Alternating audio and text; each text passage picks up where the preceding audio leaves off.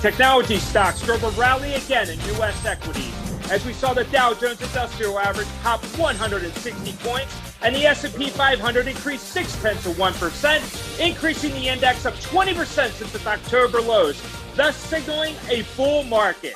Welcome everyone to Buy, Hold, Sell. I'm your trader, Todd Schoenberger, and I am joined by my friend and co-host, Tobin Smith, who is in a hotel lobby right now in Los Angeles, California, about to give a keynote speech. I'm guessing at the bar or maybe in the ballroom, but who knows? We'll get to that later on. And we have a very special guest with us today, Janet Alvarez. She is host of the Daily Business Briefing on Sirius XM Radio, as well as chief of the Dallas Express News. Did I get that right, Dallas Express? I think so. So, Janet, thank you so much for joining us on Buy, Hold, Sell. Thank you so much for having me. It's a pleasure. Well, that's great. Well, I want to start with you. Well, we haven't finished the show yet, Alex, but don't get too jiggy, all right? There you go. There you go. Well, I want to start with you, Janet, because you have been speaking about this market for some time.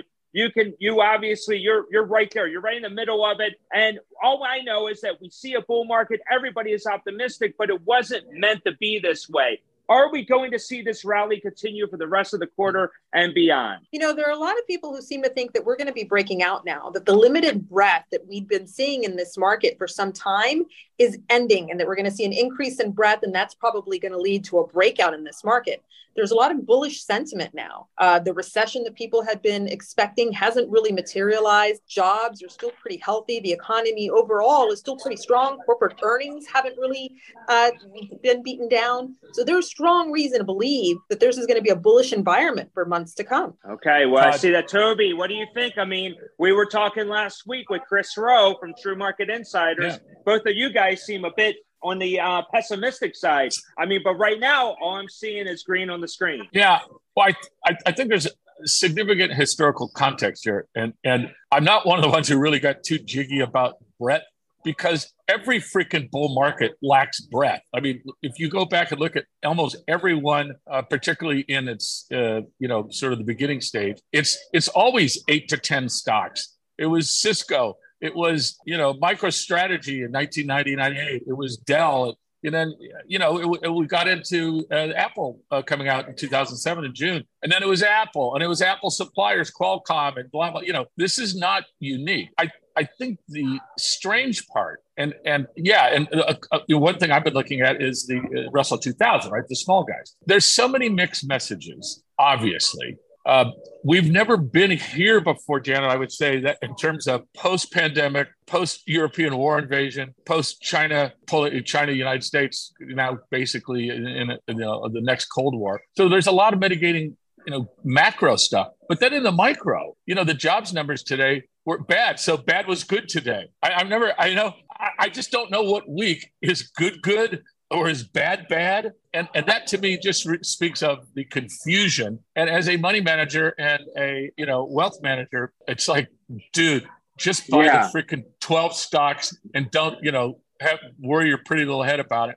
Because that's really, at the end of the day, if they don't own them, they trail and they take the money away. Here's the thing. Go ahead, Janet. Go ahead. No, I was just going to say that the ambiguity is absolutely right. And there have been two camps. There are the people who think the Fed has already done enough. Money supply is constricting. We're going to see a rapid deceleration. And a recession is surely to come. Yeah. And there are those who believe the Fed hasn't done enough, that this economy, this market has been quite resilient. The consumer's still resilient. The Fed still has more of a job to do. And look, the global macro picture does raise eyebrows, right? The big headline today was that Europe is now officially in a recession. They're actually China's in a recession. EU's in a recession. But that Russia, I don't even know what a recession is in Russia. I mean, if they gained 20%, they'd still be in a depression. Yeah, but it means we're the safe haven, right? So if European stocks look weak, if people don't want to invest in China right now, that means that we're the least smelly, dirty sock in the bin. We're I've never heard it put quite that way.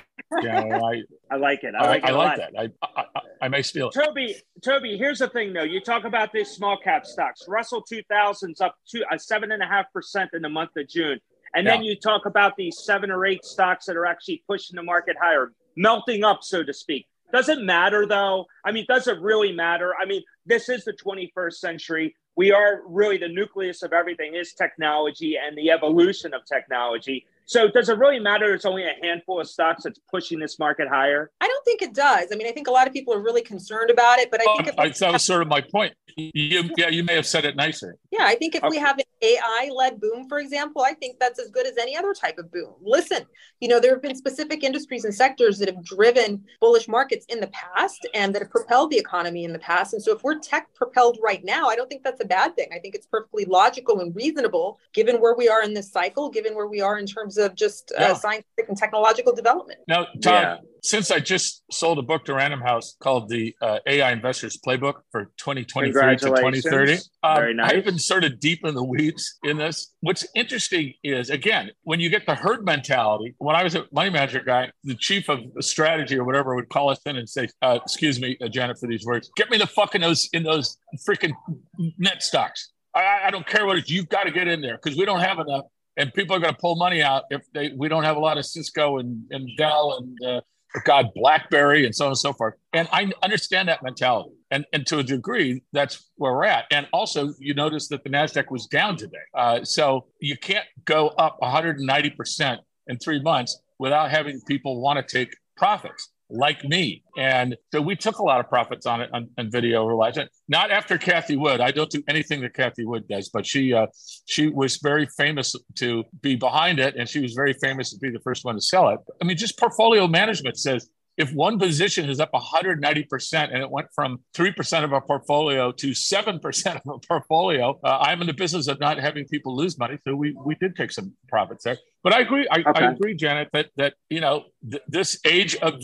AI, it was interesting today. Sam Altman, the founder of OpenAI, came out and said, this ChatGPT thing that we created, I'm worried as hell about it. Well, that actually hit AI stocks today, since the poster child of AI said he thinks that ChatGPT is out of control. I'd counter with the fact that it's not artificial intelligence. It's machine learning. It's algorithmic machine learning. That's what ChatGPT is. So the AI is not even really hit yet. I think the big stumbling block that AI could face is regulatory pressure, right? Because I think there's a lot of questions around intellectual property.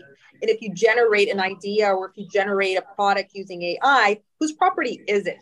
And to what degree do you have ownership over it? And then there are a lot of ethical concerns and questions that will raise regulatory concerns too. And that's right now in the shadow of the mini banking crisis that we've had, of the SEC's big regulatory actions against Coinbase and Binance. And so I think the big questions are the legislative and regulatory actions that are come for AI. What do they mean? What sort of guardrails and parameters are going to be put on that industry? That's where I think investors need to take a little bit of a closer look, just to be prepared for that. Well, Janet, you make a great point. I mean, in the Netherlands today, they came out with their DAL regulation and said, based on our regulation, I can't do a Dutch accent, Todd. I tried, but I just can't do it. That the scraping, which I call stealing, is of copyrighted is illegal. Now, I happen to be an investor, and I did a long interview with a company called Versus AI that is a public company that yesterday and today announced their patented, not HTML, but they have a thing called HSML that allows, in Europe, you have to be able to audit on a website where the hell your stuff came from. And the fines are $5 to $15 million if you're taking copyrighted material. Well, these guys have taken billions and billions of bits of copyrighted material. So there are going to be these guardrails, and Versus is the one company out there in the world right now that has a solution. And the EU just paid them $5 million to test their solution on just a very limited test. But we've all heard of HTML and TCP/IP during the net days. Look for the word HSML. This is spatial content that allows you to overlay HTML, and it shows where it came from and the authenticity of it. Because you're exactly right, Janet. You could kill the baby, quick if you start throwing out. And remember, in Europe, that's the land of the cookie. For God's sakes, it's the GDPR, guidelines. They are very, very cognizant. Maybe because they've been around a lot longer than us, and they had artists back in the 13th century. I don't know, but they get jiggy with it, and you're going to have these guardrails, and then people are going to have to learn that ChatGPT is just like Siri. except it's a giant spreadsheet in the sky in the middle of the cloud, and it's dumb as hell. It doesn't know a goddamn thing, but it knows how to use logarithms and machine learning to put together. Remember the NVIDIA chip, the 3000, does $30 trillion calculations per second. That is what is unleashed AI. Because we've had AIs around older than me, Todd, if you can believe it. But there was a Civil War era. 40, 50 years ago. I mean, we've been using algorithms since like the 12th century, This stuff is not new, but it was just the lack of speed. So, and the language learning too, these language neural networks, is that the more people use them, the better they become, right? The more no question. We give them, the more we correct them, the better they become. They become a reflection of ourselves, so to speak, of our search, of our queries. Right. Well, it is sort of how the brain works. You're a child and you don't know squat, and then you get punished a few times. Okay, don't do that, and then then you learn a couple other words to get you a cookie, so you do more of that. Right? Yeah. So neural networks are absolutely a learning system, but they haven't made the leap to actually not being sentient, but to know you so well that they make suggestions and they improve the stuff you're doing. That's sort of the next block to come here. And there's no question. I mean, Jenna, the other thing I would say, I write about this a lot. What most human beings do not understand is you have to have 2.1 births for every death per year to replace the generation before it. And I, as a boomer, and you as a zoomer, I'm going to guess, is flattery gets you everywhere. I wasn't born yesterday. Okay. So we have in Italy and France, but Italy and Japan and so on and so forth, there is no way they're going to only have about 60% of their population by 2035. That's just the math. There's a big debate in our country about immigration. And really, this is a debate in many countries about immigration. But one thing is absolutely true is that immigration in terms of net population replacement, in terms of replenishing our workforce, has been a good thing from an economic perspective for the United States. For years, yeah. Yeah. And arguably, that's what Italy and Japan and these sorts of countries need more of, is some sort of worker program to allow workers to do the jobs that they may not have enough people in their own country to do. Well, no question. But also, bear in mind, productivity enhancement has been going on for a long time. I told the story about Genghis Khan when I was in Mongolia, and I didn't really know much about that history. And I'll be damned. How did they wind up taking over 7/8 of the world? Well, somebody invented this saddle that didn't move, so you could shoot arrows from it while the other armies were running up and getting arrows tossed into them. And you're on a moving horse. And they just cleaned up. They took over Vietnam, for crying out loud. I mean, they were down in Poland. I mean, it was, But what happened? Number one, they actually invented a mailing system. Number two, you actually had exports and imports. The economies grew fantastically. They also, by mixing all these various groups of people, made it okay to tolerate someone of a different religion, which was only, the cause of the first 14 centuries of wars, right? So, I mean, we need this progression. I would just say, Janet, on the immigration, the countries that are, having immigration problems, what they're not exporting, though, are their white-collar workers, are their knowledge workers. Knowledge workers are now becoming, more valuable because now they're going to be able to do more. And then, Todd, my favorite thing is in the UK, I read the Mail every day. I love the trashiest stuff that you've ever seen. Right? And they talked about overworking, the idea that people are working in these really dull, insurance adjusting, blah, blah, blah. They're using ChatGPT, they're using neural network, and they're getting their job done 50% faster. So then they're taking side gigs for the other 4 hours of the day, and they're making twice as much money. And that's humanity, baby. That's all I'm saying. Okay. Well, that's great. That's great. And it's definitely a topic that we will continue to discuss for future shows, because it's not going away anytime soon. So that's for sure. So listen, that's going to stick with it. We're going to stick with that with this block. We're going to come back after the break, though. I really want to get both of your thoughts on the upcoming inflation data and then the big Fed meeting. Is that going to move the needle for the markets? Whether up or down, we definitely need to talk about it. So today on my own show, we have Tobin Smith and Janet Alvarez. She is the host of the Business Briefing on Sirius XM. And we're going to be right back with both of them right after the break. Please stay with us.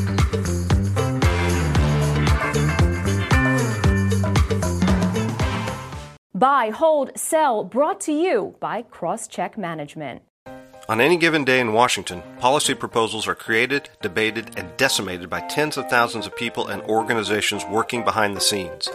On 80 Proof Politics, a guest and I will visit a D.C. watering hole and distill the art of advocacy by pulling back the curtain a bit and taking a look at how they play their part in the sausage factory we call our federal government. So if you're at all interested in how the sausage is made, pull up a chair, grab a drink, and join us. After all, what goes better with sausage than a tall, cold one?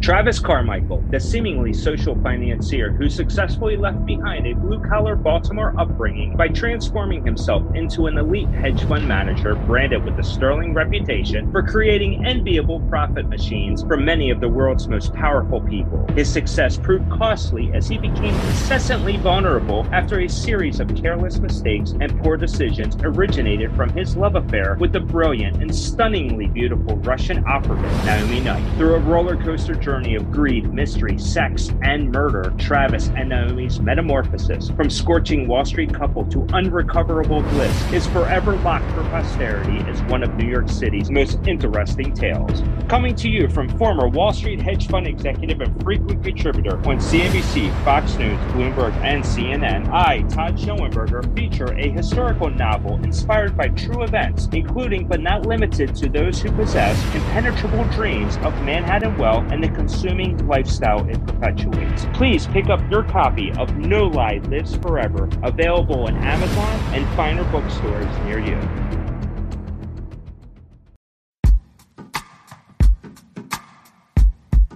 The Jim Stroud Podcast explores the discoveries and trends forming the future of our lives. Brain-to-brain communication, robot bosses, microchip implants for workers, and artificial intelligence replacing human workers are all happening now. If you want to know what's happening next, subscribe now to the Jim Stroud Podcast.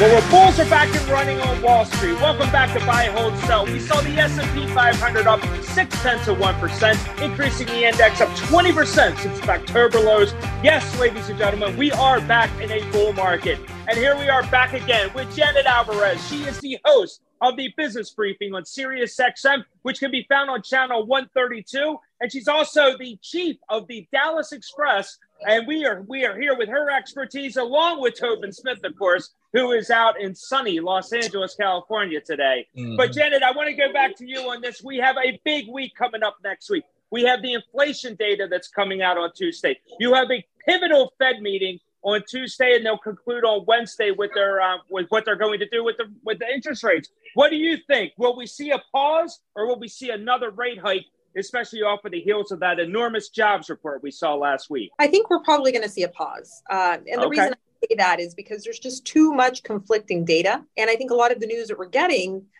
indicates that there are, minor problems in the economy and also globally, right? So Europe is now officially in a recession. Today, we saw unemployment tick higher, jobless claims tick higher, much higher than we had expected. I think there's a general slight softening that should give them a pause. And remember, a lot of the indicators that they're looking at are lagging indicators. So I think that you have to give interest rate hikes 12 to 18 months to work through the economy. There's an argument to be made that constricting money supply, that the pace of the increases that we've had thus far, they haven't worked through the economy fully yet, and that the Fed might be prudent to take a pause, a hawkish pause, one in which they indicate with the language that they're going to keep a very close eye on indicators and just wait and see. Okay, yeah, Toby? Well, I mean, first off, there's this thing called leading indicator that for some reason nobody looked at, and they're negative for 10 months in a row. That's never happened without a recession, number one. Number two, if you look at retail, I mean, when Dollar General gets scalped 20% because people can't afford to go in and buy the dollar, knickknack, that's telling you that the bottom 60% of Americans who live paycheck to paycheck, inflation, cost, et cetera, is hitting them. I mean, it's hitting them hard. The flip side of that is that, there's 62 counties in the United States that account for almost 70% of GDP. So it's where you live that makes a difference in the, at the margin, on the margin for this recession. But the big one is that the futures market is already put out, their vote. They're saying that it's a pause. And the Fed and my friends at the Fed are total gearhead nerds. And they're more about those futures is basically the direct line of what the market thinks. And they do not want to disappoint them. So I'm Alex is Janet. Sorry, my eyes. I had to move my camera out here. Oh yeah, Janet. They're gonna pause. They're gonna be hawkish, but they're gonna have to come to grips with the fact that housing costs, shelter costs, wages, service costs are 58% of their CPE, and they're not, the housing costs aren't going to move till October. I mean, they can't mathematically because it's a year-over-year thing. So we're going to be in this four-handle inflation.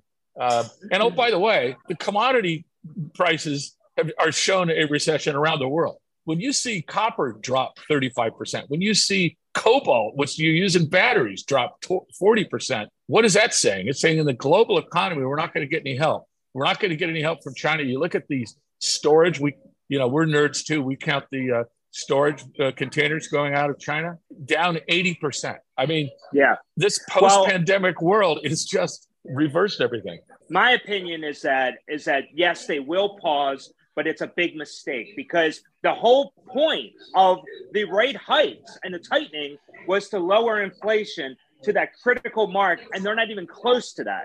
So you might see a trend there, but are you going to accelerate that trend, or are you just going to sit back and wait and see? And there seems to be more risk in pausing than actually hiking, at least 25 basis points. Now, of course, everybody that watches this is going to say, well, 25 basis points isn't going to do anything. But I call bullshit on that. I actually think it does do something because it's a signal to the market that, yes, the Fed is going to continue on its path to getting to that critical 2% mark. We just have not seen it. Logical, it's all behavioral. And really, one of the critical insights that I've heard recently about inflation is that inflation is about consumer perception. If you perceive that things are expensive and becoming more expensive, your behavior reacts accordingly. And that drives... That's Dollar General. That's all the big values. It's not only perception, it's a fact. I mean, when eggs were like 5 times what they were, Hold on, Toby. Go, Janet. Yeah. Until you get inflation down to a level where people perceive that things are not expensive, that things are not getting increasingly more costly, then you're going to have inflationary pressures in the economy. Inflation is the inflation that people perceive. Okay, that's fair. Yeah. Go ahead, Toby. Yeah. Well, we're going to see four handle. So that's the conundrum. We're going to see 4%. We're not going to see a 3 handle on inflation. Literally, it's not possible till November. So therefore, the Fed is not going to be cutting. And there was a huge amount, earlier in this year of people that had come to the conclusion that the first cuts were going to, remember, Janet, it was like October, November, we're going to start to see cuts. They were, I'd like to find whatever they're drinking. And, maybe they're on lithium. I don't know. That said, they're always the long tail risks, right? If they do raise again and it continues to weaken the banking sector in some way, and we get a little other crisis going or something, they're always the long tail risks. If there's any acceleration in the recessionary pressures, it's within the realm of possibility. We could still see the cuts sometime this year. Highly unlikely in the current economic trajectory. All right. Well, we have a bet, Janet. No cuts. No cuts. I agree with you. I just think that you don't know what the long tail risks are necessarily, and you could always get surprised. Well, there's no chance. There's no chance the Fed is going to be cutting in 2023. Maybe in 24, and I know that they're supposed to be agnostic and they're not politically under any type of a microscope. But there is an election coming up next year, so I would think that somebody in Washington would try to push that a little bit and see if they could get a rate cut here and there to help boost the economy. But listen, what I want to know, though, let's talk about real quick. Let's pivot to oil. We had the oil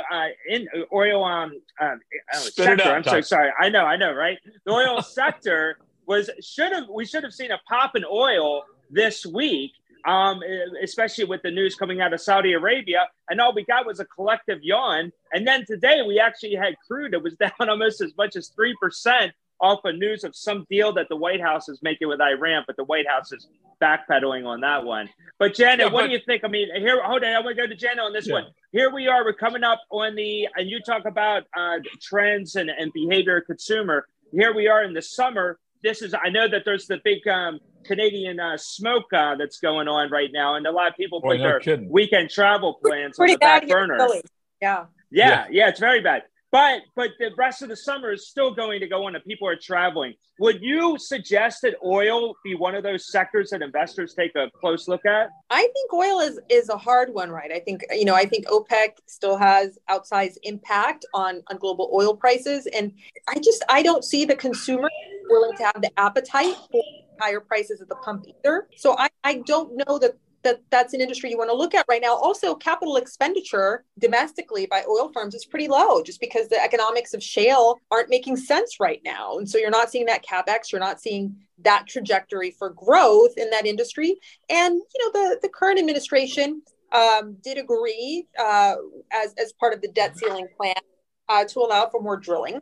But I don't know that that's really going to be enough to sort of galvanize any growth in the sector anytime soon. So I don't see the theme of oil being a strong one this year. Well, I know a lot of your I'm sure you have a lot of fans there, being the chief of the Dallas Express, and you probably have a lot of people there associated with oil. So I figured I would turn to you on that one. But Toby, what do you think? I mean, is this a sector to concentrate on? No, I mean at the current price, no. What about Hurricane Toby? No. We buy energy trusts and then we hedge them because some of these energy trusts are giving us, 21%, 24% yields. But look at Baker Hughes, look at shale drilling rigs. It's down 8 consecutive months. Saudi comes out and they're job boning the oil futures guys and saying, we will show you how we could kill you and knock you out. And they cut 1 million barrels, but nobody else in OPEC did anything. You have Russian oil going to India and China at $60 a barrel. Why the hell would they want to buy $72 barrel oil, even though they have crappy oil? But we're right in that point. The world's in a recession.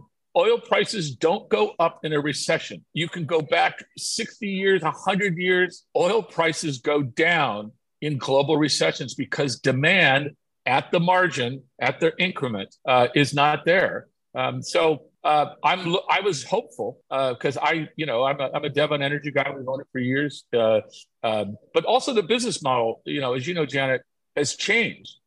We're no more drill baby. We're pay dividends, baby, and buy back stock. The only reason why we own Devon, but I don't see it going anywhere until we get out of the global recession. And the United States is in a recession, and the other counties, the 300 other counties, it's just that we have these super sectors that keep us alive because 24% of our economy is healthcare, 10% is logistics. I bet you didn't know that, Janet, when you came on this show.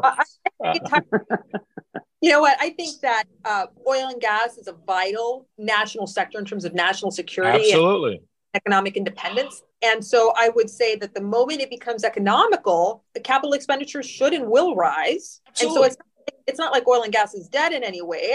I agree with you that in this recessionary environment, the economics just aren't there. But I think it's just vital to the U.S. economy that we do consider it an essential industry that should be protected, essential industry that should be buoyed. No question. Security interests matter. Yeah, no question. I mean, actually, energy security is more important than national security, and in almost every country in the world now. We always had the USA protecting the world, and we had the largest Navy by a factor of 10 and so on and so forth, Pax Americana. Well, now it's Pax Oilicana. When you have enough oil and you have enough natural gas, and then ultimately when you're going to have enough renewables, we have $2.5 trillion of money from Europe and the United States and Canada to support building renewables. It's going to be a slow build. It is security because remember, everybody thinks about oil like gasoline. The biggest ingredient in pharmaceuticals is oil. I mean, it's natural gas. I mean, it's much more than just filling up your tank. And but just from a trading standpoint, if I was buying oil here, I would be buying a put option or something to hedge myself. because it can go to 64 very quickly as these refineries. And remember, the refiners were making these stupid spreads for like 6 months after Jesus. And now they're making like mini spreads. It went from big spread to little spread. And that means that there's no excess demand for gasoline. Well, I or think diesel. that's just great. Well, there you go. Well, listen, we're going to close it out right there, guys. So really want to thank you, Janet, for joining us today. And everyone, you can follow Janet Alvarez, follow her on Twitter, watch or listen to her on Sirius XM. She is the host of the Business Briefing on Channel 132, and she's also the chief of the Dallas Express. So listen, Janet, thank you again. Todd, I'd like to personally say it's tragic that they don't have video on Sirius, because among the extremely bright, it's pretty easy on the eyes, Todd. I'm just right. Oh my God. Okay. All right. So much for having us. Janet, thank you so much for joining us. We hope to have you back. Cheers. All right. Thanks again for joining us on Buy Wholesale. We'll catch you next time. Take care. Bye.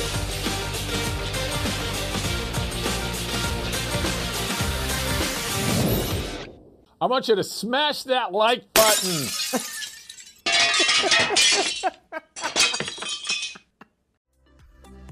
Imagine how fast we could solve the world's biggest problems if more SaaS startups would gain traction sooner. Welcome to the Tech Entrepreneur on a Mission podcast. This podcast is dedicated to sharing experiences from B2B SaaS CEOs who are going above and beyond to deliver change that is noticed. You will hear their secrets and learn what is required to build a SaaS business that the world starts talking about and keeps talking about, and how to overcome the roadblocks to do so.